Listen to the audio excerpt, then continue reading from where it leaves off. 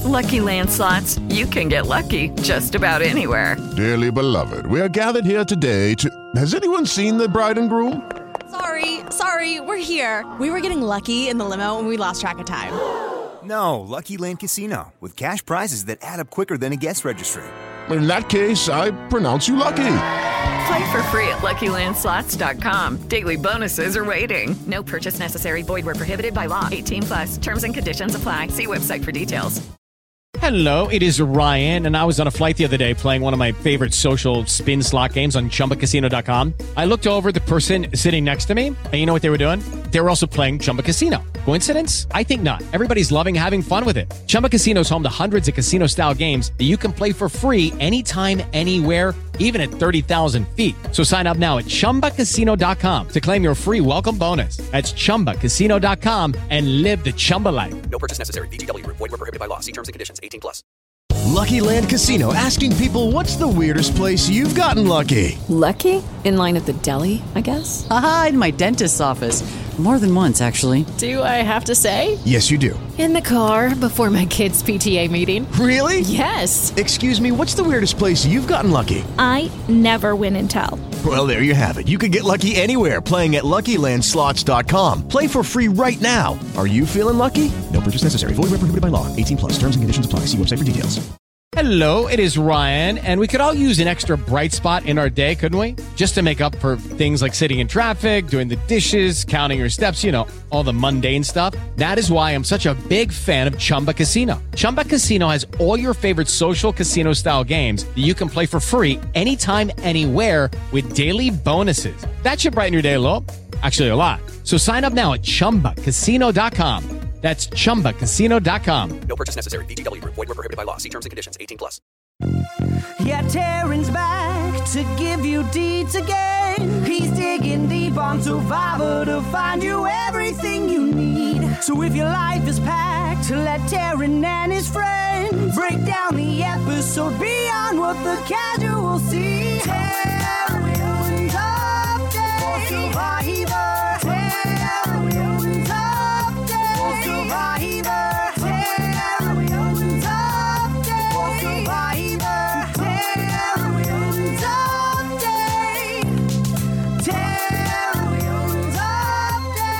Hello, everyone, and welcome to the Survivor Stockwatch podcast.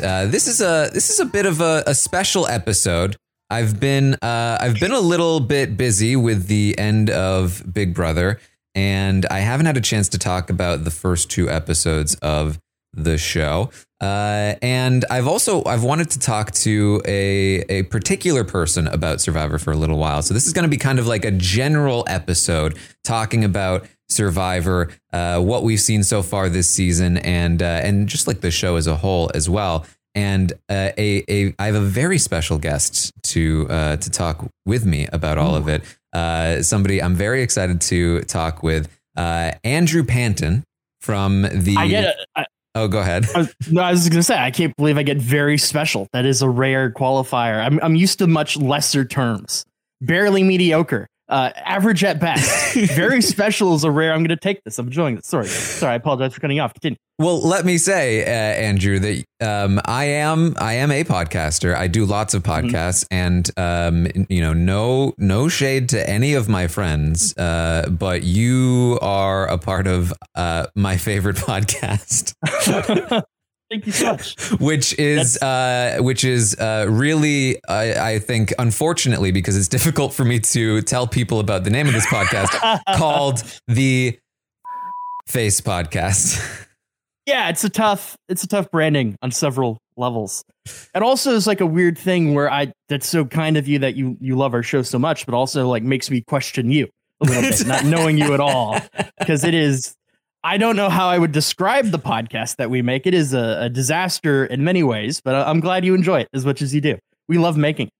Yeah, so the I believe you referred to it on, or it is being referred to on another show that you do that we'll talk about as Bleep Face, which I thought was a great way, because now I know how I should talk about it with people, because I don't have my bleep button on hand most of the time. So, yeah, no, it's difficult. It's a complicated thing to use. So the Bleep Face podcast is part of Rooster Teeth as a whole. Rooster Teeth is a company that I have followed for a long time. In fact, probably over a decade now at this point. The first two podcasts I ever got into were the Drunk Tank podcast and Rob Has a Podcast, the podcast that we're currently on. It was those two podcasts. And so we're kind of combining these two worlds right now. That's exciting. Yeah. When did you discover, was it through the podcast that you discovered Rooster Teeth? Or I know you're a big Halo 2 guy, right? Yeah, it was Red versus Blue that got me into Rooster Teeth, and I was following that for a while. Eventually, I was big into I went on the website and I would look at the comics. Of the staff, and then the shorts and the podcast, and then Achievement Hunter Let's Play started. For me, that started with that baseball game with Gavin and Jeff, which was where he was having bathroom issues. And from there, I've always been a big follower. I think that the Bleep Face podcast is the best thing they're doing right now, and maybe one of the best things they've ever done. Much. Oh, it's very kind of you to say. It's interesting. I feel like we probably had very similar entries into Rooster Teeth as a fandom and being part of that community. It's also a big Halo 2 guy, and finding Red vs. Blue at that time was this is great. This is a thing I love, and they're making it funny and doing a unique thing with it. So yeah, it's awesome. Thank you so much for having me on. It's cool to know what the name of the show is that I'm on. I realized when you did the intro, I didn't even know what a show I agreed to. I had no idea what we're doing. I don't know the structure of this. Yeah, it's a little confusing. Because the podcast is called Rob Has a Podcast because Rob Cesternino, who was on Survivor, Amazon, and All Stars, he's the guy that runs the podcast. But I am not Rob. So when I tell people I have a podcast and they ask me what the name is, I have to be like, this is gonna be. You get my pain. It's a different pain, but it's a real struggle to ever explain what you're doing to anybody. Yeah. It's tough. It's a tough sell. So one of the things, the main show I talk about is Big Brother. And one of the things we do there is we rate the players in the game from 1 to 10 based on how well we think they're doing. So this is that version of a podcast for Survivor. Don't worry though. I'm not going to have you rate the players. We've already gone through a couple of episodes. I've been busy with the finale coverage, and I'm going to do a separate sort of episode 3 specific podcast where we're going to rate the players for episode 3. This is going to be more of a general thing, but still very fun. Yeah, I'm excited. I haven't thought about ranking the players in that ranking. So it's just kind of going through my head of who would I put last? Does it shift? I imagine it shifts pretty dramatically episode to episode. It shifts all the time. And the thing about Survivor that's interesting is that on Big Brother, you have live feeds. So you have a very good idea of what's happening live with the players at all times. With Survivor, you're beholden to the edit. And, it's hard to know okay, I think this player might be doing well, but is that just because they have a good edit, or are they actually doing well? And if they're if we're not seeing them at all, does that mean they're doing poorly, or does that just mean that they're not getting, much visibility? Right. So it can be tricky. Yeah. How do you evaluate a move like what Gabler did in the first episode that I thought in a way was genius, but not at all purposeful? It didn't read like a strategic move, but weaponizing your shot in the dark, I thought was such a fascinating mechanic to use. Nobody wanted to vote for him, because it seemed like there'd be an inherent risk, because even if you wanted him out, he could pull it. Just declaring to everybody that you intend on doing this and there's nothing they could do to change that. It just seems like a fascinating gamble. Yeah. It divides the votes in a weird way, and it almost gives you protection in a sense, potentially, depending on how they evaluate the split. Yeah, it's kind of like a smaller version of just declaring that you're going to play an immunity idol, right? The immunity idol bluff, where it's I've got this, I'm definitely going to use it no matter what. So if you if you waste your vote on me, then you're wasting your vote. But the difference is that everybody has a shot in the dark. And so you always have the ability to just be like, you know what? Just so everyone knows, I'm playing the shot in the dark. If you don't have the votes to split the votes on me, then you're taking a 1 in 6 chance that I'm just going to fire randomly into one of you and you're going to be out. And I feel like so early in the game, especially, like, I feel like you just don't want to take the risk of that 1 in 6. Like, I feel like you just wouldn't want to. OK, we can't do Gabler. Let's do somebody else, because I don't want to go home on 1 vote or 2 votes. Like, I feel like at that point, it's the easiest to pick from. You have the largest tribe you could possibly have, and the relationships probably aren't formed yet. That'd be kind of easy to be like, OK, I'll single this person out instead of them. Mm-hmm. Yeah, I think it's one of those things where it's like, you know, it's a good Hail Mary play if you're in that spot. But long term, probably not best for building relationships. No, totally not. Like, I think you have to use it in episode 1. If you use it, what would happen? Would they all drop? What if everybody pulled? What if everyone fired their shot in the dark at the same time? Oh, man, now I'm getting Suri flashbacks.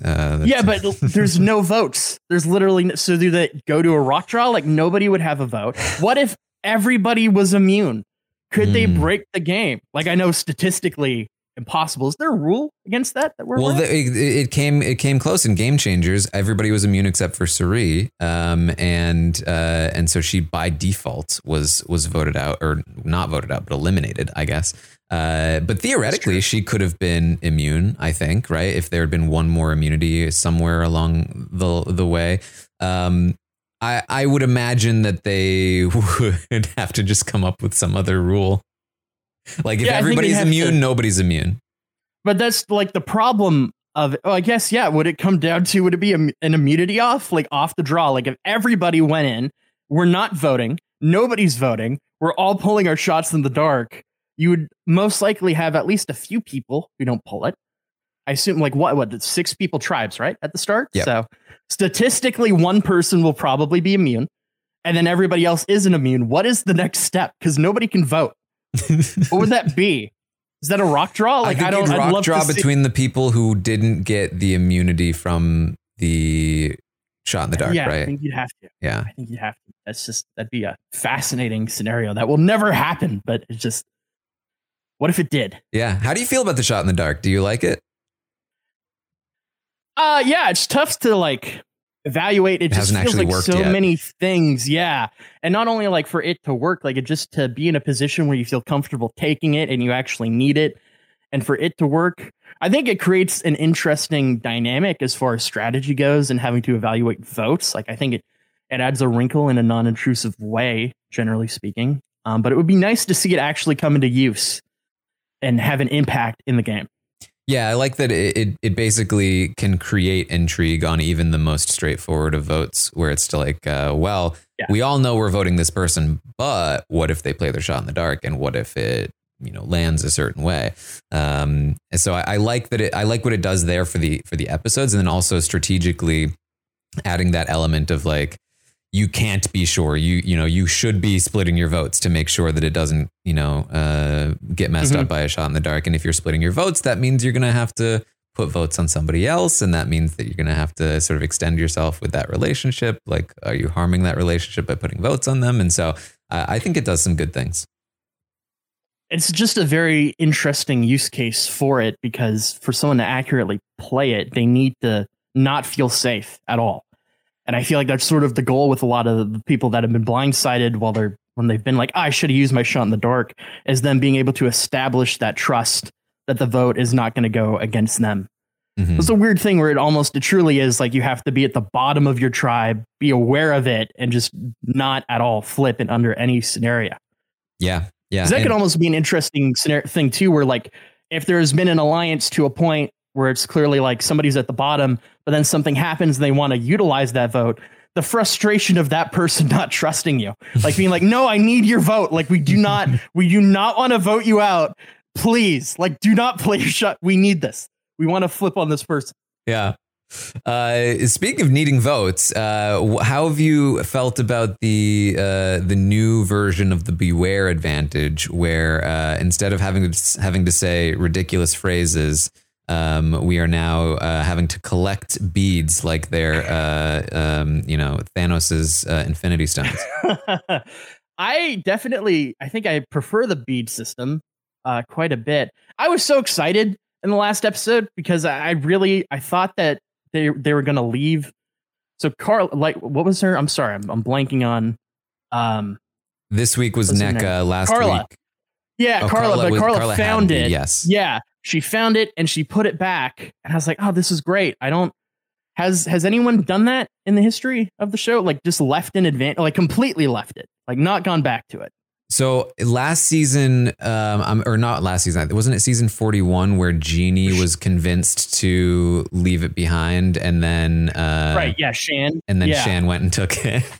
Yes, that is. I had a vague memory of that, but I was trying to remember the specifics. It's such a unique case. Survivor incentivizes people to gamble so heavily, but I don't feel like we've seen like a sample size of what happens when you don't. Yeah. Like I think there could be a use case to not always going for it. And there's like this real tone of like, by not going for it, you're somehow failing strategically, where I don't think that's the case at all. So I was really excited to see somebody actively decide, like, I like where my game is going. Losing a vote right now just doesn't really make sense for me. I don't know the specifics of how this advantage will work. Like, obviously I have a general idea because I've seen it, but you never know how it could potentially change.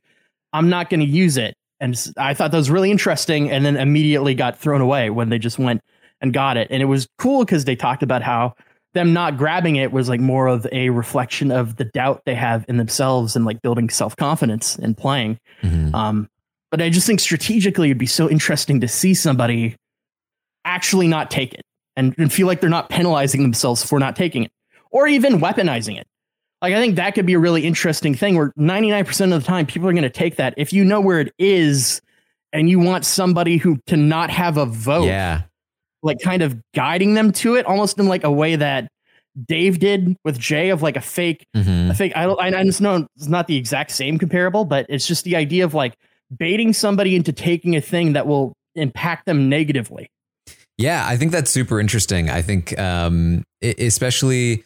I think the tricky part is that you don't know what the requirement is for getting the vote back. I think in this case, it would probably work, because if you intentionally lead somebody to the thing, you can probably like let's say you know where it is. Let's say you're Carla.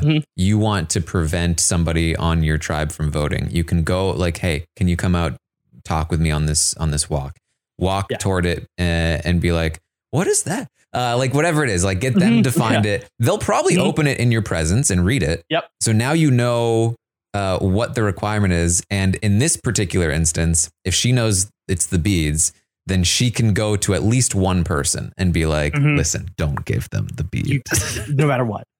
You need to come up. We need a story right now. Yeah. These beads are the most important thing in my life. I went out here. My mom told me she wanted beads from Survivor. It's the only thing. I can't give you these. I'm sorry. Every bead is important. Yeah. And then so then like the only problem is that like I think that if it doesn't turn out to be something like that, and instead it is something like oh, you have to say this at the next challenge. It's another classic case of the bunny rabbit having dinner in the mailbox. Like there's nothing you can do to stop them there, probably. Yeah. Although it was interesting that last season how they tried to prevent Mike from talking about or from using his phrase. Yeah. So yeah, I think there's a lot of interesting stuff that you can do with this. For sure. Yeah, and the phrase thing was always very confusing to me on how it worked. Because I felt like the wording was that you had to say it every time, but like strategically, I think it's interesting to not say it like Mike did, but it felt like the other people were maybe prompted in doing so. Like it was a strange, the rules around it were murky. It felt to me like they hadn't considered the strategic benefit of not saying it. And so they just kind of like didn't realize that people might not want to do it. And then when they came up with that idea, they were like, oh yeah, that actually makes sense. I guess you can do that. Even though it wasn't really written that way. Yeah. It also is like an interesting thing of What if they vote it? So let's just play out the scenario we brought up. If you guide somebody to the beads, they get it. You see what the advantage is. If you vote them out, the advantage goes back into the game. Do you think it would be beads again? Or do you think they would change that based off of what has happened? That's interesting. I feel like they probably would still go with beads, but I think they probably should do something They different. just keep getting beads. It would be super interesting. But wait, what if they get the beads and then they're blindsided with the idol? Okay. Absolutely. And then they take the beads with them. Yeah, that's like, I have no idea what the scenario is for that. Like, it's just right. I'd like to see it come into play. Can you somehow convince the person that's already left to come back and give them the beads? It's like the jacket all over again. Of like, hey, beads, can you give me the beads? Hey, I'd like the beads, please. Because it would be really weird if they just keep giving beads. Yeah, like if production just keeps handing out beads to people, that will, to an extent, seem odd. Yeah. So it's going to be interesting to see how that plays out. Not that I want, I'd love for Cody to stay in the game for longer, but if he gets blindsided, I just want to see what would they do. Does he have to do they hide the beads? Like, do the beads become an idol that someone can find? Like, what is the mechanism for that? It'd be funny if they come back to camp and his hat is just sitting there. It's like, why is his hat here? No, a hidden immunity hat is something I had never considered, but could get fully behind. Yes. That'd be great. You have to wear it to travel. Yeah, you have to wear it. And it could maybe be a thing like you could charge it. So it could be like a super idol and it becomes like a top hat. Like there could be layers to the hat. Like the hat could reflect the power that the person has. This is a great, terrible idea that I'd love to see. I do. I like this idea because I like the idea of like, okay, this is an immunity idol, but in order for it to function, you need to be wearing it at Tribal. But so you need to convince everyone that this is just like a funny affectation of yours, that you like Cody, just like making random pieces of clothing that you're going to put on. This is great. I didn't even consider it from that angle. Yeah. Like imagine just finding like a ridiculous like feather boa, and that's like you just have to convince people that this is what you wear. This is part of your attire. And then when you get to the merge, the other tribes are going to be like, did they wear the hat? I'm like, what? I just really want to see somebody make a fake immunity boa type thing or hat. I want to see a fake immunity hat so bad. Oh man. Yeah. Hello, it is Ryan, and I was on a flight the other day playing one of my favorite social spin slot games on ChumbaCasino.com. I looked over at the person sitting next to me, and you know what they were doing? They were also playing Chumba Casino. Coincidence? I think not. Everybody's loving having fun with it. Chumba Casino is home to hundreds of casino-style games that you can play for free anytime, anywhere, even at 30,000 feet. So sign up now at ChumbaCasino.com to claim your free welcome bonus. That's ChumbaCasino.com and live the Chumba life. No purchase necessary. VGW. Void where prohibited by law. See terms and conditions. 18+. Judy was boring. Hello. Then Judy discovered ChumbaCasino.com. It's my little escape. Now Judy's the life of the party. Oh, baby, mama's bringing home the bacon. Whoa, take it easy, Judy. The Chumba life is for everybody. So go to ChumbaCasino.com and play over 100 casino-style games. Join today and play for free for your chance to redeem some serious prizes. ChumbaCasino.com. No purchase necessary. Void where prohibited by law. 18+. Terms and conditions apply. See website for details. With the Lucky Land Slots, you can get lucky just about anywhere. This is your captain speaking. We've got clear runway and the weather's fine, but we're just going to circle up here a while and get lucky. No, nothing like that. It's just these cash prizes add up quick. So I suggest you sit back, keep your tray table upright, and start getting lucky. Play for free at LuckyLandSlots.com. Are you feeling lucky? No purchase necessary. Void where prohibited by law. 18+ terms and conditions apply. See website for details. How have you liked? So we're in the new era of Survivor, right? Post Winners at War, we've had a sort of a shift in editing style where I've seen this talked about a lot this season. That we're really diving deep into these players' backstories. How have you liked that so far this season and sort of like in the new era? Yeah, I think they've worked out a lot of kinks with it. I've enjoyed this iteration of the modern era the most, I'd say so far. I've really enjoyed this season. 41 felt really forced in a lot of ways in some of the coverage of it, and also just sort of corny in how they displayed it. And that could just be a personal preference thing. But like the idea that like memories have a color to them, like they're golden and kind of shimmer around, like just some of the creative choices around displaying those moments felt kind of cheesy to me. But I've enjoyed this season quite a bit. I think the way that they've gone into the players is important. It's nice to be invested, obviously, in the people that you're watching. That makes every vote theoretically more compelling. Yeah, I think they've done a good job of like having compelling characters and also not pushing it to a point in which it feels corny. Yeah. So I guess we never really set this up, but you are a lifelong Survivor fan. I am. How did you get into the show? I came in, I think I was 6, I want to say, when the first season of Survivor aired. And we started watching it as a family about halfway through. And I just thought I'm somebody who's always really loved games. And it was just such, Survivor at that time was a massive show that kind of everyone watched. You couldn't avoid it.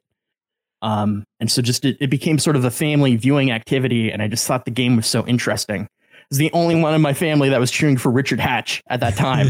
And just seeing just the outrage around, it's just fascinating. It is a great show. So yeah, I started sort of halfway through season 1, became a ritual, which we'd watch every season together. And then over time, it became something that my mom and I would really connect with. And so every Wednesday, do my best to like spend time with my mom. We watch Survivor together. We've seen every season at this point. Though I haven't dabbled in like Australia. I really need to. That's a hole in kind of my Survivor watching experience. I've only seen the American version of the show. Yeah, there's some good stuff. It's difficult for me too, because they have like 3 episodes a week at like 2 hours an episode. It's like, wow. Yeah, it's a lot, but at the same time, it is a kind of different experience. You get a lot more out of it sometimes because you do get to spend a lot more time. But yeah, definitely a big time commitment for those. How do you feel about Jeff Probst, our host of Survivor and now executive producer as well? Because I feel like he's gotten progressively goofier, especially in the new era, as he like opened season 41 talking to the camera directly. He seems to have dropped that for now. Yeah, well, I mean, there's always been a layer of goofiness with Jeff across all eras, like him hopping on a helicopter with the votes at the end, or like riding in on these vehicles. Like there's always a level of cheesiness. It does seem that it has extended with him as an executive producer more so. I think he's so good at the player interaction aspect of it. Like I can't imagine anybody else doing as good of a job as he does in terms of that. But Jeff Probst, like the shoutcaster and like him always talking about monsters and like a lot of, it's fascinating that I fundamentally disagree with a lot of the things I hear him say about the game and like what makes it interesting. But I think he's great as far as the player interaction goes and leading tribal councils. It's a very strange blend of like perfect and also just like terrible, in my opinion, in certain ways. It's been interesting because I do feel like he's dialed back a little bit this season. I think he probably I feel a little bit. I feel like he was very excited to talk to the cameras, and then everyone made fun of him, and now he's like, okay, fine. Yeah, and like he's terrible is a strong word for me to say for his thing. It's just there's a level of corniness with him that is not present at all, in my opinion, when he's conducting things like tribal council. Even the challenges he can be good at times. But I think he's so, I can't imagine the show without him. Like any criticism I may have of his hosting, I think that is a completely different series if he's not part of it. And I love the show. So it's hard to remove the two in any capacity. Yeah, and having watched the CBS Challenge recently, Tyson talked about how like if Jeff Probst was running this production, it would have been considerably more professional. Like it was like such a mess. TJ Lavin is a really interesting staple for the challenge because he's the host. I love TJ, somebody who I also love the challenge. But but it really doesn't feel like he does much in terms of the show. Yeah, like it really, he's more it of doesn't like a host, than an EP. Like a genuine host, but it doesn't even seem like he's aware of necessarily what's happening in the game outside of when there's like an extreme example. It's fascinating, the differences between the two. For sure, Jeff seems so much more involved in everything. Obviously, he is as an executive producer, but it's even before that, it feels he feels like an important piece in how the information is delivered and getting people to discuss things. Yeah, which is a skill. I think more than anything else, he just has a lot of passion for the product, which I think it really like shows through. I talk about that a lot in comparison to like Big Brother, where, I'm obviously a big Brother fan, but I don't think the people that make the show Big Brother are as passionate about it as most of the people that watch the show. Absolutely. But all right, let's talk a little bit about the cast. Is there anyone that like stands out to you? I love Gabler. And I know, like, not from a game perspective, like, I know he's just not, there's no scenario I could see in which he ever wins this show, but he's just a wild card in a really fun way to me. As opposed to like Cody is a different type of wild card. I really enjoy both of them. Cody seems calculated and like there's some level of strategy happening, and he's just like a fun character. The salesman that puts a target on salesman. Yeah, exactly. Gabler just doesn't, he doesn't seem strategic minded. It doesn't seem like he has that deep of a knowledge necessarily of the game as a whole. But he feels like somebody that has the potential to ruin a lot of other people's games through just existing and like not even trying to do that, but just like having, of course, he would be the one that ends up with the advantage. And it just feels like a lot of things could bounce his way. So he's a type of character I try to enjoy on Survivor because they're most likely not going to last for all too long. I'd say Gabler is probably my favorite. In that first vote, you had Ellie and Janine sort of going with the majority with Owen, Sammy, and Gabler to vote out Mariah. And there was concern because they had like talked about a women's thing that like maybe they shouldn't do that because then they'd be outnumbered. And then lo and behold, next couple of episodes, it does in fact seem like the guys might be getting together. Do you feel like they made a mistake there? Yeah, I don't know. It's tough to like alliances like that. It just doesn't, it's tough for them to work because you don't necessarily like on a surface level, it makes sense, but I don't know if they made a wrong move. I think they're overplaying now with like trying to trick Gabler with the idol thing. That seems like such a low percentage play as far as if it works. Like it just feels like so many things could go wrong. Literally all he has to do is read the thing again. Yeah, like you're really banking on him. Like even if you convince him in that moment, the odds of him checking it again seem high. I couldn't imagine anyone not like even when to just open it. It feels like you can't escape the rules. Like it's a really tight compartment. It just doesn't make sense to me. Like, and also to do that, and maybe it's an editing thing. I don't know how often they show things out of sequence potentially, but like to do it before a challenge, like in the context in which they did it, like there's so much time. Like that's a lie that I feel like you tell when you're going to tribal or you're definitely going, you're going to head soon. Like giving a lot of time for that just doesn't make sense to me. Yeah, I think you always want to avoid, because I think the main mistake here is that she told at least two other people, hey, I'm going to go do this thing where I'm being very deceptive to Gabler. Yes. Then waited and then did the thing, right? You've basically given these people tons of ammunition that they could then use. We see Sammy take it up and he tells Gabler ahead of time she's planning on doing this. And then that just brings you to the worst case scenario where you are trying to actively play somebody to their face and they know exactly what you're doing.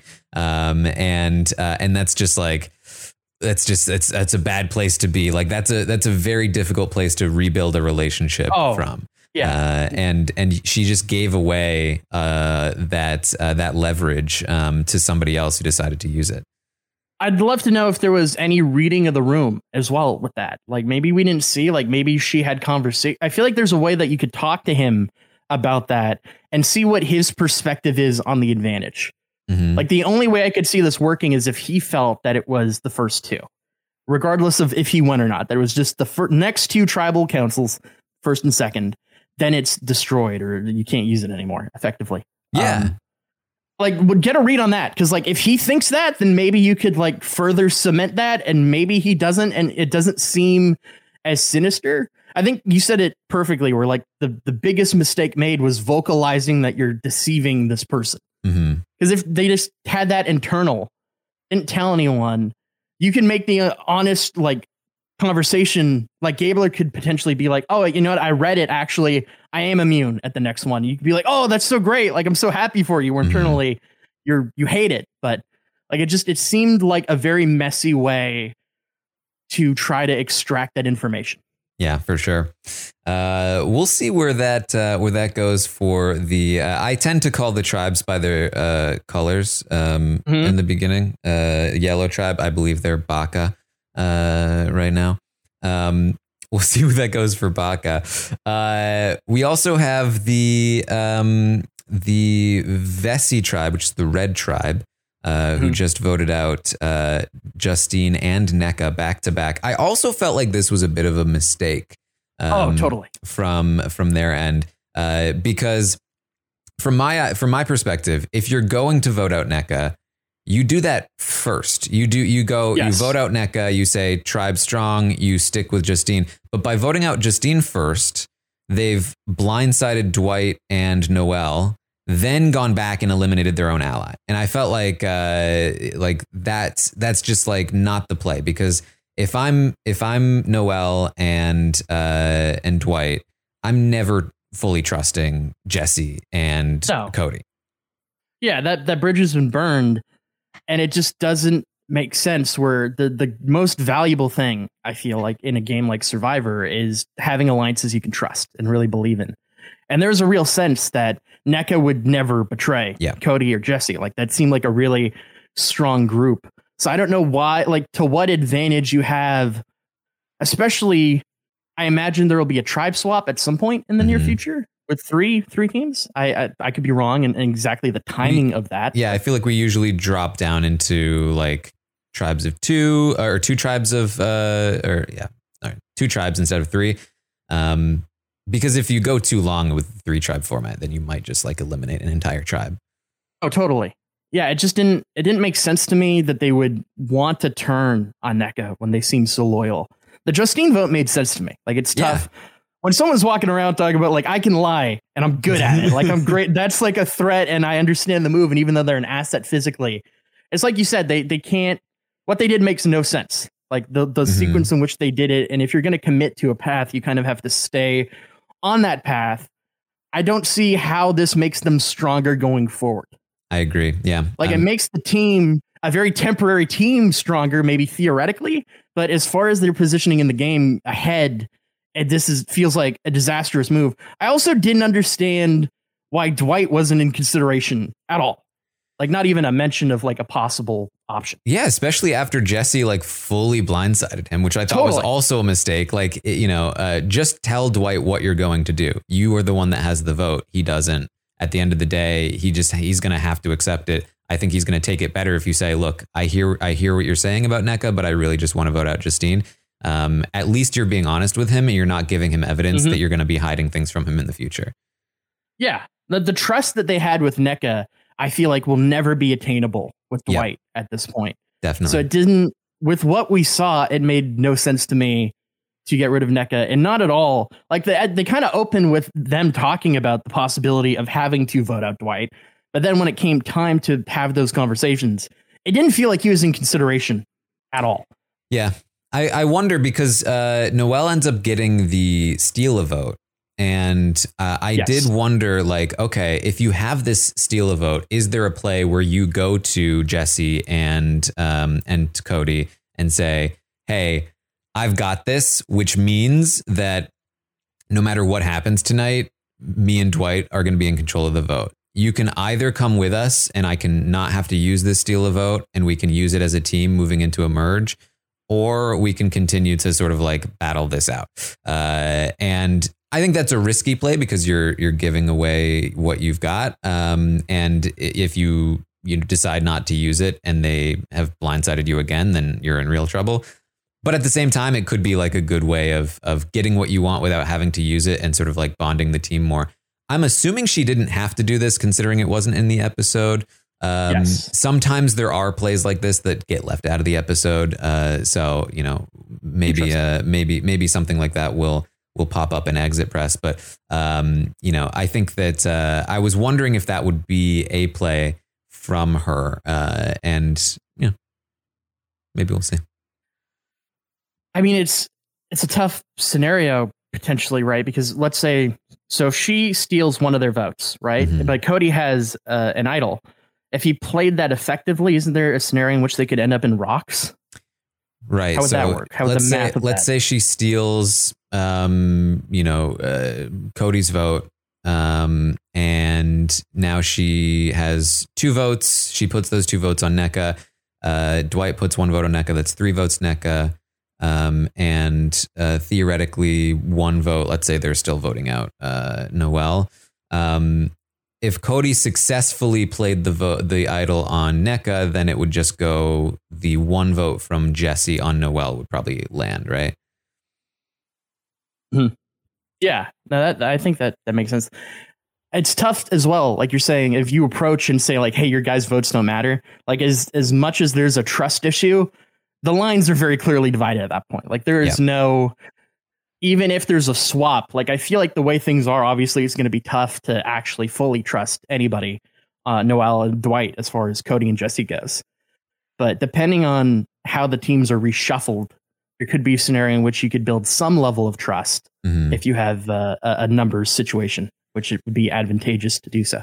That was my thing too, where they were talking about like, you know, we need strength. We can't afford to lose any more members, but you know, they're already down in numbers at this point. They're already at the lowest. Like they will have 4 people left. Everyone else will have 5 or 6. I think that there's a point in which you're better off just committing to that.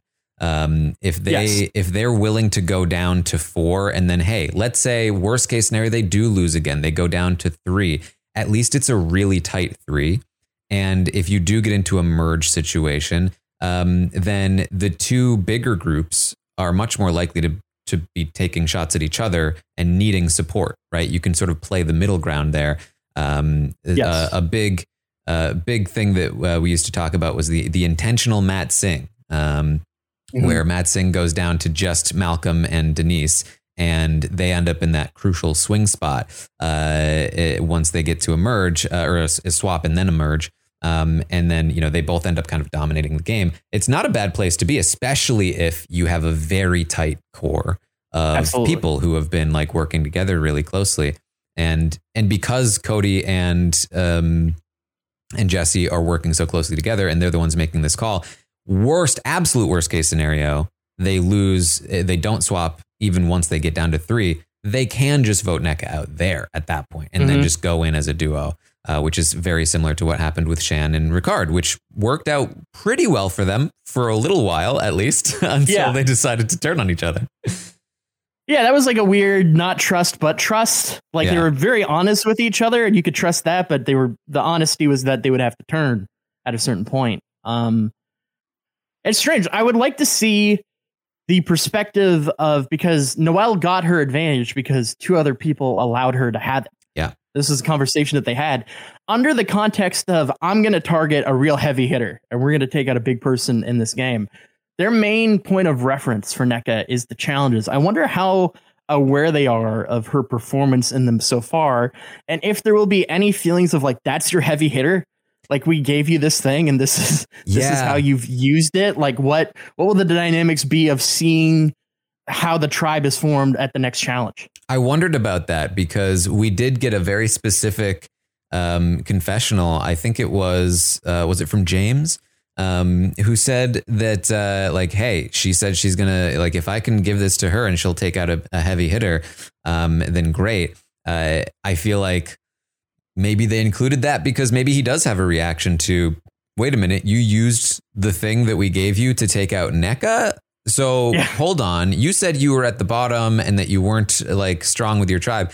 That seems to me like you're still tribe strong right now. Maybe you're not somebody that we can work with. Yeah, it feels like a weird not use. And I get Noelle's position of like, if I don't have to use this, why would I? Mm-hmm. But just in the context in which you received it, the optics of a NECA going home after promising a heavy hitter seems like it would be a tough sell.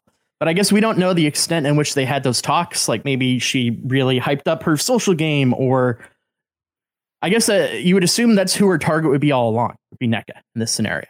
Yeah, it's interesting. So I guess theoretically she could try to hype her game up to them on their walk. Yeah, I wonder that might be a good play. I think it's interesting because you look at it from Owen and James and like their perspective, and they feel like, okay, we just gave this thing to her. That's going to be good for our relationship moving forward. But these things can actually, in a weird way, backfire, where now if she feels like, okay, I told them I was at the bottom and I needed this, and I would take out a big target. Turns out I didn't need it, and I took out NECA. If she's anticipating they're going to be mad at me for going back on this, now she might be looking to target them more than anybody else because she might feel like they're going to come for her. And this nice gesture that they did might really backfire. She might use the steal a vote to take them out. That would be incredible. That'd be a fantastic turn of events if it worked that way. But it's such a weird calculation. Yeah. Because I feel like both of them feel pretty comfortable in their current setups. Mm-hmm. And I guess there's always an inherent risk of not having a vote. Like it puts you in a very compromised position, and not having gone. Well, no, that's not true. Some of them have. So it's weird. It's a weird thing that to me that they were so open to it, because those advantages, the culture around advantages is they're so important and you need them, and any opportunity to not get them is a failure. So like them to just give it away. Sort of an interesting dynamic within the episode itself, where there was, the moment with the beware advantage, where there was that conversation or thought of like, I'm not going to use this. I like where my game's at. And then, no, I need to, because Survivor is all about taking risks and going for the advantages, while two other players just gifted an advantage to somebody else. Mm-hmm. Especially Owen, who knows what Gabler got, which was such a powerful advantage. Huge advantage. Basically just guaranteed safety for the next two tribals you attend, which is wild. Yeah, that is a fascinating, and it would be interesting to learn if somehow you could get that knowledge, because Owen doesn't know if they get put together again, maybe an assumption of that they have an idol that they're safe with. Yeah, because he might assume that what Noelle got is like that, like a temporary idol. Maybe that's why he felt like he was okay giving it away, because he was like, well, I don't really need it safety. I feel like I'm in a good spot. And if she gets a temporary one, then I won't need to worry about it come a merge. But it turns out steal a vote could theoretically be one of the more valuable things that you could have in a swap or a merge, where those extra votes like really matter. That's true. That also could change the perception of what Noelle was able to do with the advantage she got. Mm-hmm. Like there could be a sense, depending on how she describes it, of like, I wanted to take out a heavy hitter. All I was able to do is to keep myself immune. And this is how the votes played out. Yeah. Like that could be an interesting scenario that it'll be great to see unfold. Yeah. All right. Anything on the Coco tribe? I thought Carla did a very good job with the bead situation. Oh, she nailed the beats. It was fantastic the way that she was able to do that and talk with everybody, and it made it feel so natural. And I was impressed that she like got specific beads too, as opposed to just like taking all the beads. Like I was very impressed. Yeah, I think it was interesting. It was twofold in terms of how impressive it was to me, because on one hand, it felt like in acquiring the beads, she seemed like she made even more social progress, where like people were like, oh my God, you're giving me your earrings. Such a nice gesture. And like people were like grateful that she was taking their beads. And then on the other hand, I think for us watching, it was a great indication that her social game is like really on point, because she knew exactly what each person would want. The fact that she's like, okay, Ryan's girlfriend loves turquoise, so I'm going to give him the turquoise. Yes. Like, I was like, oh, wow, she really knows what she's doing here. Yeah, no, it was a fantastic performance by her. I feel like it's hard to argue that she wouldn't be number one if you're doing a ranking for the Stockwatch. Yeah. Stay tuned. Okay. I'm excited to see what they are. It's a great performance. And yeah, just being able to build trust in a way You put it in such a great perspective. An advantage intended to like reduce your game or impact you negatively felt like it improved her game in all aspects. Yeah. Like it not only it allowed her to have moments with people, to have a further connection with them while gaining an idol. Like it just in every way, I feel like it ultimately was a positive for her to make that move. Yeah, totally. With the Lucky Land Slots, you can get lucky just about anywhere. This is your captain speaking. We've got clear runway and the weather's fine, but we're just going to circle up here a while and get lucky. No, nothing like that. It's just these cash prizes add up quick. So I suggest you sit back, keep your tray table upright, and start getting lucky. Play for free at LuckyLandSlots.com. Are you feeling lucky? No purchase necessary. Void where prohibited by law. 18+ terms and conditions apply. See website for details. Hello, it is Ryan, and I was on a flight the other day playing one of my favorite social spin slot games on ChumbaCasino.com. I looked over at the person sitting next to me, and you know what they were doing? They were also playing Chumba Casino. Coincidence? I think not. Everybody's loving having fun with it. Chumba Casino is home to hundreds of casino-style games that you can play for free anytime, anywhere, even at 30,000 feet. So sign up now at ChumbaCasino.com to claim your free welcome bonus. That's ChumbaCasino.com and live the Chumba life. No purchase necessary. VGW. Void where prohibited by law. See terms and conditions. 18+. So, anything else? Any other standout players? Anything else? Any other thoughts from the season? Something I was meaning to go back and look at. So Noelle gets the advantage of the steal vote. Is it just a piece of paper that she was given, or is it like a physical item, sort of like what Gabler got? I assume it's just a piece of paper for the steal a vote. See, I miss the era of like making fake idols, but there's not like a reason to do that. Like everything, they're prompted. Like people don't expect them to just naturally exist in that way. I'd love if they had physical representations for advantages to try to convince people of like, this is a steal a vote is what I have in my hands right now. Like they could do that, implement that. I would love that for the modern game. It's something that they've removed, I think, not purposefully, but just there hasn't been an alternative to it yet that I'd love to see come back. Like the stick with a face on it that Eliza tried to use in exactly. This is a steal a vote. This is a stick. Yeah, exactly. I'd love to see that. I missed that. That's an element of the show that I always really enjoyed. And it just hasn't really been able to exist in this modern iteration that we're currently in. Yeah, I really like that idea. I think that because it's tricky with the fake idols and stuff nowadays too, because they always do come with like the documentation of like authenticity, basically with the notes that they come with. I like the idea of, let's just post the rules for idols publicly in the middle of camp. Like if you have an idol, you can read the rules about it here. If you find it, and this is what it looks like. So if you find it, this is what it is, and this is how it works. And then you can like study like, okay, it looks like this. Let me try and like fake one here. I like that idea. Yeah, I think we've come up with a lot of great innovations as far as idol design and implementation going forward. Between the hats, clothing items, then we got fake vote idol things. What would that be? What would the clothing item be for a fake? What is the steal a vote? Is that like a ring or a bracelet or what is that? I think this can't be too complex. Yeah, I think the steal a vote has to be like maybe like a shell, like a clamshell kind of thing. Like it's holding a vote inside. That's good. I like where your head's at with that. You think Cody, if he continues to progress in the game, will just keep building other forms of clothing?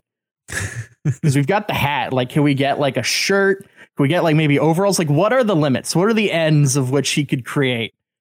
I would hope that if he survives all the way until the end, that he is eventually just in full dress of woven clothing from pom-poms or whatever.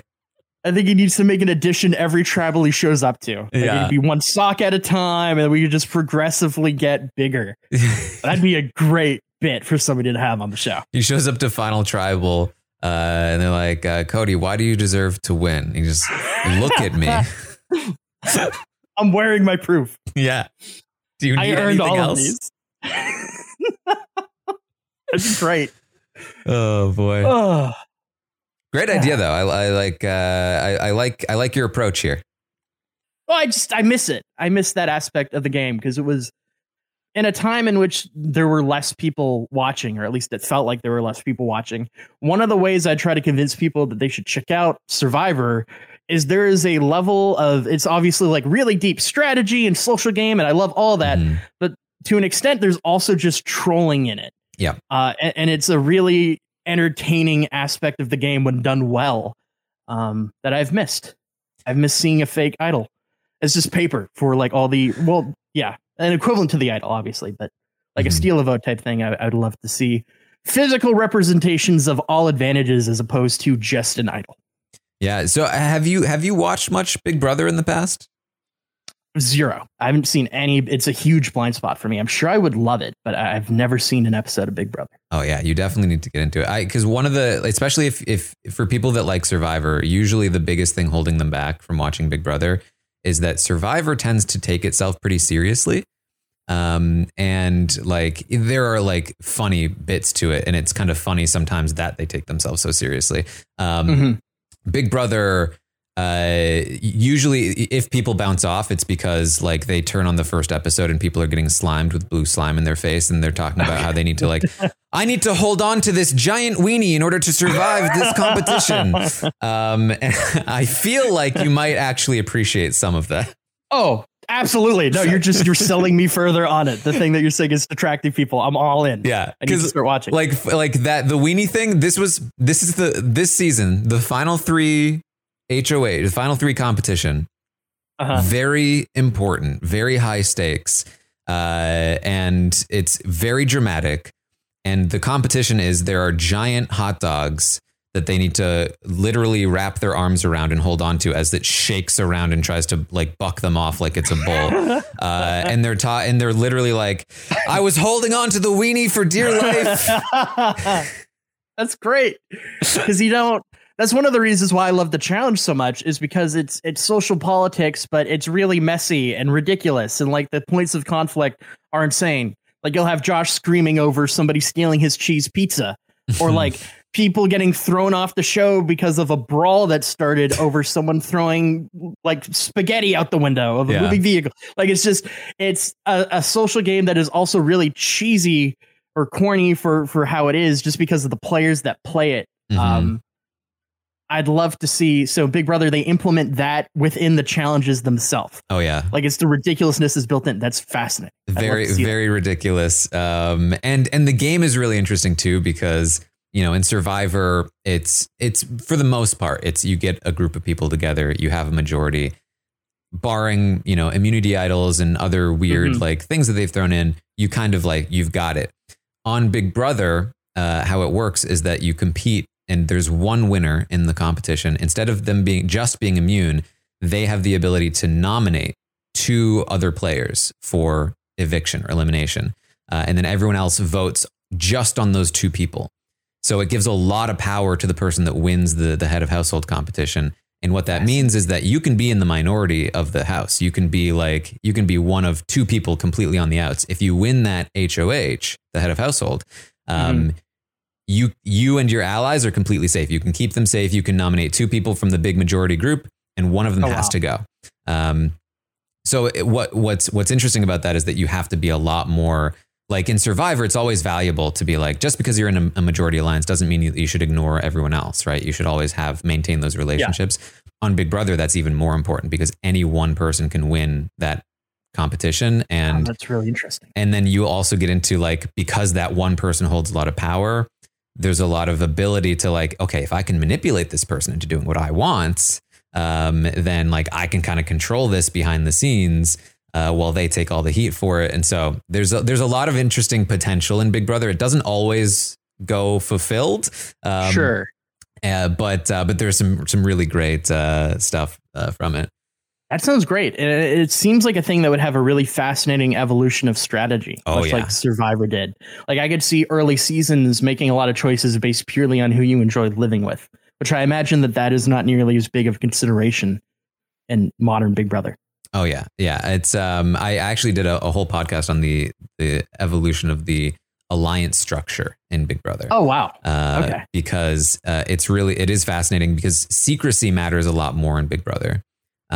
Because you can hide your alliance more easily because you're only voting between two people. So, you know, it's easier to do it. And it's very important because if you are a secret alliance, then if people don't know that they need to make sure that it's two people from your alliance that are on the block, then as long as you do have the majority, if you can convince them to put even just one person from your alliance and then one other person not in your alliance, you'll always have the numbers to keep them safe. So secrecy matters a lot. And then also just like the overall, and it's interesting how the strategy has developed from early on. And it was kind of like perfected in a way in sort of like the last, 5 or I guess now 8 years. And we're now sort of seeing like a rebound from that, where like the game seemed like it was solved, but now we're seeing more social players who are more like on the outs and not winning competitions are starting to be able to really like come through. So it is interesting. I really enjoy it. Yeah, that sounds great. I'm definitely gonna give that a watch. I'll start that as soon as we're done here. Honestly, I'm excited to start. Should I go from the beginning, or is there like a key season that I should begin with, or to really appreciate it? Should I? If you're really gonna like dedicate yourself, I think it's always fun to go from the beginning. Okay. If you're like, let me dabble. Let me stick my toe in the water. There are some particularly good seasons. Like season 20, I think is a pretty good entry. Season 17 is another one that in terms of like modern seasons that were good. Season 10 is one of the best, but it's one that like, you can either start if you start and you're like, I'm not sure about this one, at least try 10 as like your last resort. But otherwise, like having a bit more knowledge of like how the game usually goes is fun to have before you watch 10, because then you're like, oh boy. So that sounds great. Yeah. Good stuff. Yeah, and that sounds fascinating too, because with the live feeds, a problem I have with Survivor at times, and it's been a little bit better most recent season with this one, is this sort of struggle between covering it. Survivor, I enjoy Survivor almost like a sport. Yeah. Like I really like the social strategy of it and seeing the mistakes that people make and why people come to the decisions that they come to. But that's not necessarily what they've always leaned into. Like I have found there's certain votes in the past where it's like, okay, that was shocking, but not at all satisfying because I have no idea why they got there. And it could be this sort of strange balance, I think, of like comparing a sport where it's like, I want to see every aspect of how this existed and why I understand why the result is what it is, because I got to see it all, as opposed to Survivor, which at times felt like they really thought that creating these big moments and kind of covering choices or the decisions that led there. So I imagine with live feeds, it's a whole other experience of you just see everything. Absolutely. You have kind of a better feel as far as the game goes. And that's really cool. It's awesome. Yeah. Like what I usually tell people is Survivor episodes are more put together. They're more sort of like artistic, in part because they have like months to put these episodes together. In Big Brother, they're, every episode, they do 3 episodes a week. And every episode is edited together over the course of a few days because it's all happening live. And so the episodes themselves can be a little bit, of lesser artistic merit, I would say. Sure. But yeah, the thing that makes Big Brother for me is the live feeds and getting a sense of like what's happening. For real, and seeing like how that translates to an episode. That's all super fun. Obviously you don't really get the live feed experience if you're going back to watch a season after the fact. But even so, you tend to get most of what you need strategically in the episodes, at least for Big Brother US. And there are like, I've started to go back to previous seasons and like do these, we call them blockumentaries, where we kind of go back over the old seasons, and I go through the live feed archives and sort of provide that context. With the recaps, but in general, like obviously live feeds are tough to watch all the time, so a lot of people do rely on people like me who do podcasts on the live feeds every day. Sure. Which is fun. But yeah, check out Big Brother. You also have something interesting that I think people listening to this podcast would probably be pretty interested in. And this is a Rooster Teeth production. Yes, you guys have because of your love of Survivor, and I feel like you have to take, and I could be wrong, but I feel like you have to take some credit for this, right? Because you are the one that got like Jeff and Gavin into Survivor. I feel like Survivor wasn't really much of a thing in the world of Rooster Teeth prior to you really pushing it. I think some people might have been into it. I know Bernie was like a big Amazing Race person way back when, but I feel like I feel like you have some credit for this, right? Maybe. Yeah, I don't know. It's actually an interesting question. I don't know how responsible I am for them watching it. I know Trevor, who is one of the creators of it and the host of it, his partner grew up loving Survivor. So that was, I think, more of his point of entry with it. But yeah, creating a Rooster Teeth production called Survive Block Island, which is a sort of Survivor-like game, but entirely set in Minecraft. Yeah, is the show that they produce. And I'm in the most recent season of season 2 Meltdown.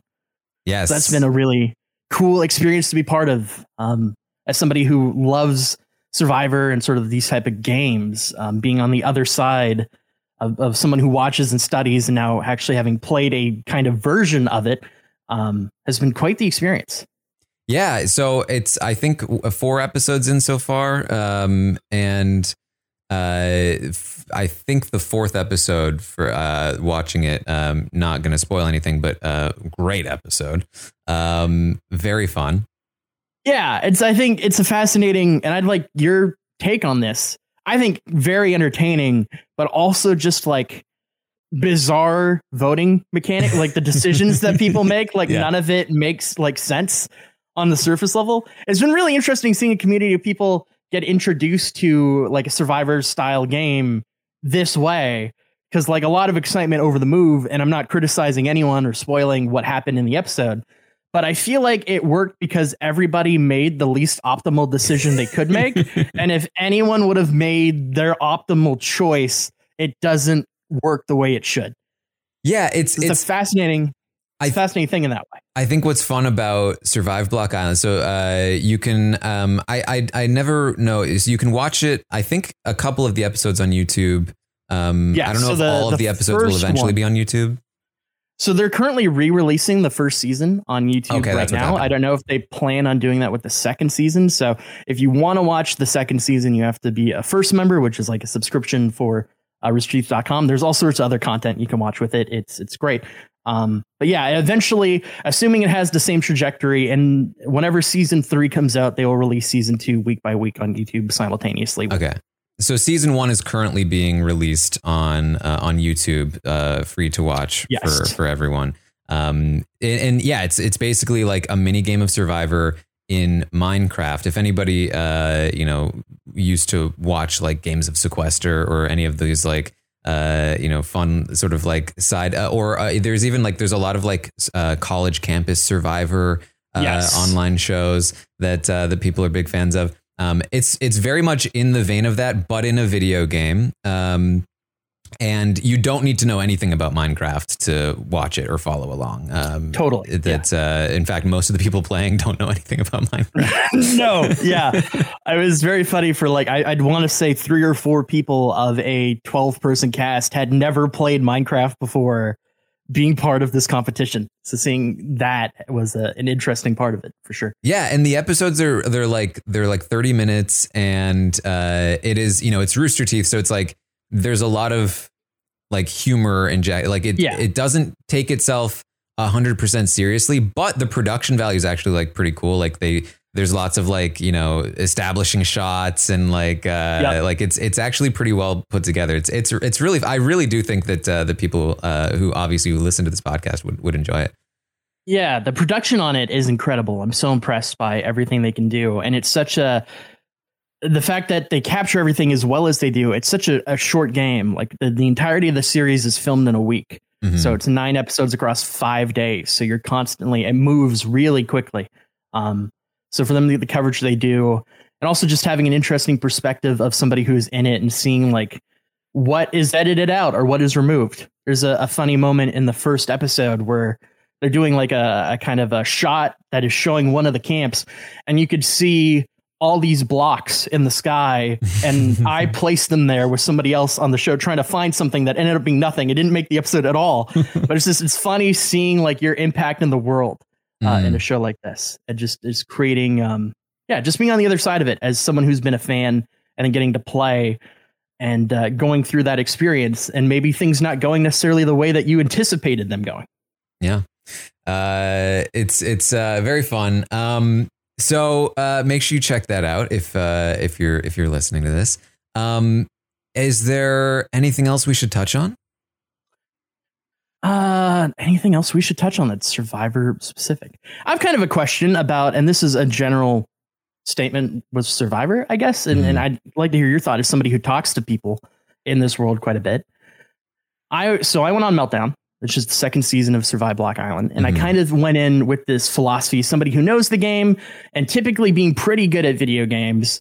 I thought that I was going to be this huge challenge threat and that like I'd have to worry kind of like before merge, sort of at around that time, if, you know, no spoilers or anything, just saying like hypothetically going into the game, this is what I thought. And it didn't go that way at all for me. In the very first challenge, I make maybe the biggest blunder in the series by far. It's this challenge where you have to run out, find a puzzle piece in like this forested area they created, and then run back to your base with it. And I grabbed the piece and I unknowingly dropped it. And I ran all the way back, realized I didn't have it, so they all knew I screwed up. Then went out. I wasn't sure if I dropped it or if I just never pulled it from the chest it was in. So I just decided to go to a different chest. I pulled that piece. So now all the pieces are pulled from the chest, and the person that needs to go find my piece isn't aware that I just threw it randomly. It was disastrous. And that greatly impacted my perception of what I would be doing going forward. So it'd be fascinating. I don't know. Have you ever had an interaction with someone who has been on Survivor that kind of went in with the belief that they would be this type of player, and then due to the circumstance of the game or maybe how they played, realized, oh, this isn't actually at all going to line up with what I thought was going to happen. And then having to go through like an adjustment period of, well, what type of player am I within the context of this game? Oh yeah, that happens all the time, actually. Like it's a huge part of like a lot of people go into these games. They have a certain perception of themselves and what they're capable of and what they will do. And a huge part of being successful at them is being able to adapt if that turns out to not be true, because you can be the most self-aware person in the world, but you know, so much of it is luck. You go in and it's the people around you. Like you can be, you know, because you see this happen, you know, on both Big Brother and Survivor, like, you know, big jock character. You're used to being well-liked, being great at everything. You go to the challenges and you suck at them. And most of the people around you are, you know, Survivor nerds, who don't care that you're a jock. And you have to, like, if you can't adapt to that different environment in the different way that like people now see you, then you have no chance. There's no way you're going to be able to win the game. Self-awareness is such a key element of like knowing your own journey, knowing your own story, and being able to recognize what it is and then adapt your game accordingly and like fit it to what you're capable of. There's a Big Brother winner that I think is a great example of like a very self-aware person. He was like a very, you know, very socially awkward at times, had a very big like social blunder early on, and was like just really, you know, nerdy guy, but completely understood the game and understood his position in it, and just was always making the optimal decision for knowing that he had limitations. And it was a very successful sort of like way for him to navigate the game, despite the fact that he, you know, would otherwise seem like he shouldn't be as good at the game. That's really interesting. Yeah, I think that was something I never really considered. I guess the closest I could think of it being covered within the game itself, and I haven't watched this season in a long time, so I don't even know if necessarily they covered it as extensively as I feel like they did, was Colby in Heroes versus Villains. And that's like a completely different layer of like a past history. Like I've never played a game like this. So it's just more of my perception of based off what my skill set is going into it, not aligning with how things go in the first episode of that challenge for me. there's a real like fascinating sort of, I don't know, depressing feels like too strong of a word, but like, what if I'm not like, I was so convinced that this is how things would go for me and I planned for this.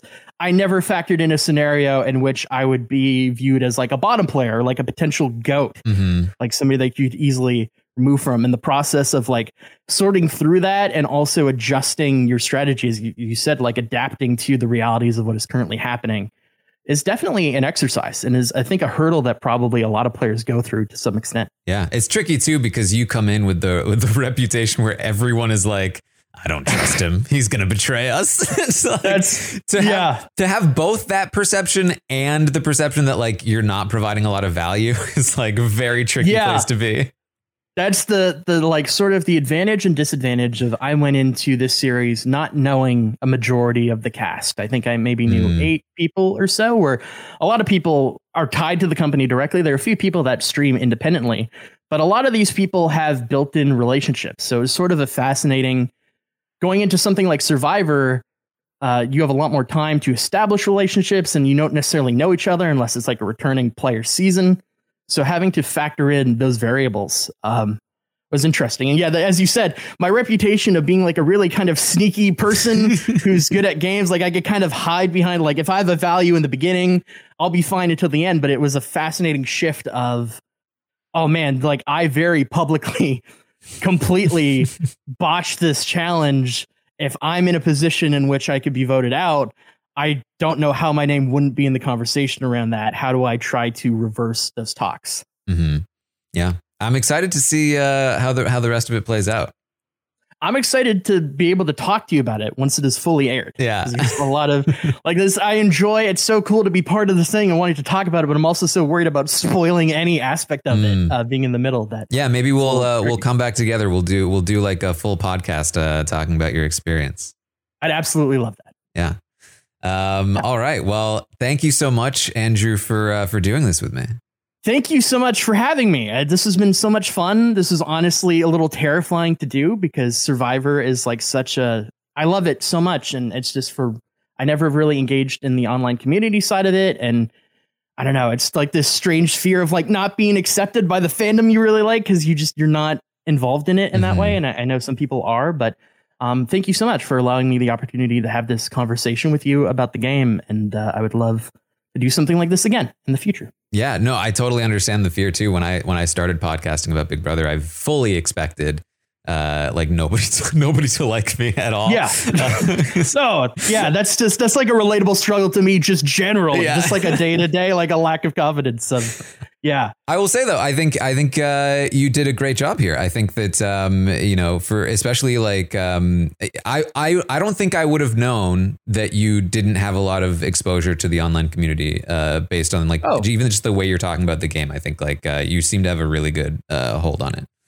Oh, thank you so much. That actually does mean a lot, and I'm excited to get more involved in this. I don't know. As I said, it was a weird thing of growing up, not really having people to talk to about Survivor. I just really wouldn't discuss it with anyone. And I think that somehow created like a thing in my head of like, well, I'm not going to search for these places because they don't have ways to interact with people in my personal life about these things outside of my mom. And those are like, you don't really have so much of an extensive talk in that regard. Yeah, no, this has been great. Thank you so much for having me on. It's been awesome.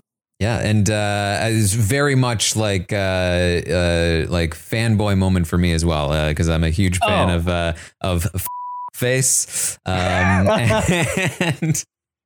I'm so sorry. I'm so sorry we named our show that. It's terrible. I feel so bad. It really it has been. I've talked on my stream about it before. I'm just like it's called. Face. It's you search for it with like an F and then 2 stars and then a K. It's a disaster.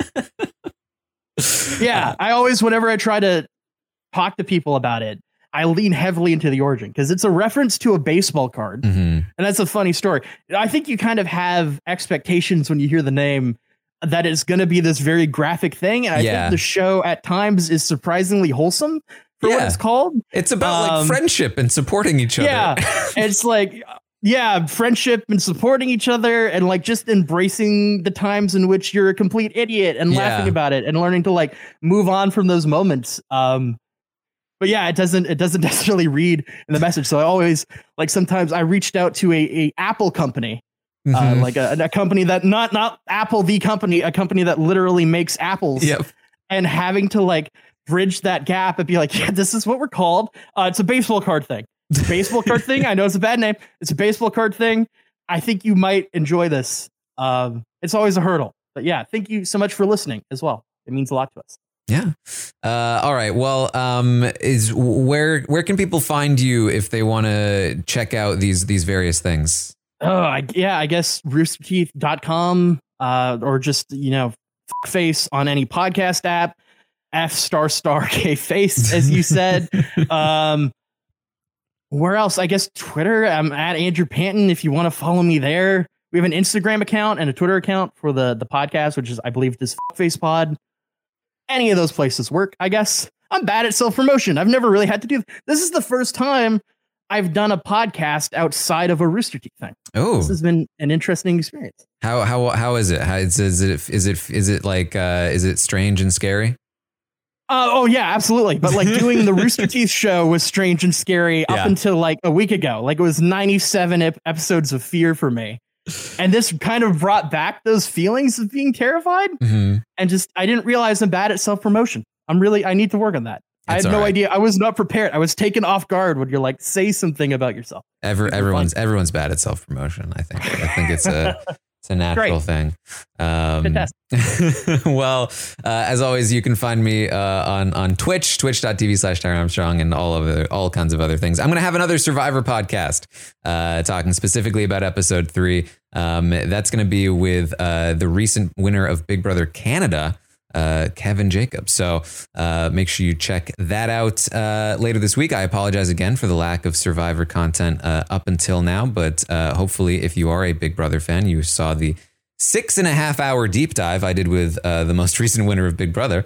That's why that was the cause for the delay, but hopefully it was worth it. And that's about what we've got. So thank you all so much for joining, and I will see you next time. Yeah, Taryn's back to give you deeds again. He's digging deep on Survivor to find you everything you need. So if your life is packed, let Taryn and his friends break down the episode beyond what the casual see. Taryn's update for Survivor. Taryn's update for Survivor.